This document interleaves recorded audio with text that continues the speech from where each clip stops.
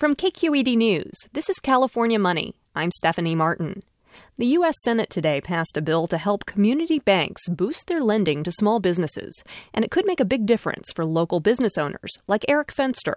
Fenster recently took a $300,000 small business loan and opened his first restaurant in downtown Berkeley. We did approach larger banks that we had worked with for years, and after receiving a number of no's, we decided to approach some community banks and smaller banks, to which we received much more interest. The bill the Senate passed today creates a $30 billion lending fund for small business owners like Fenster to access through their community banks. Critics of the bill say it could lead to a new round of irresponsible lending. But Michael Natzik with the community bank group Stone & Youngberg in San Francisco says that's unlikely. The majority of the bankers out there are going to be still very cautious in how they lend, but hopefully this will help loosen those purse strings just a bit.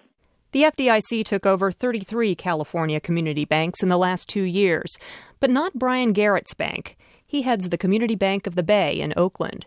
He says SBA loans helped strengthen his bank during the recession, and he says the bill that passed today means he'll be able to lend to more small businesses.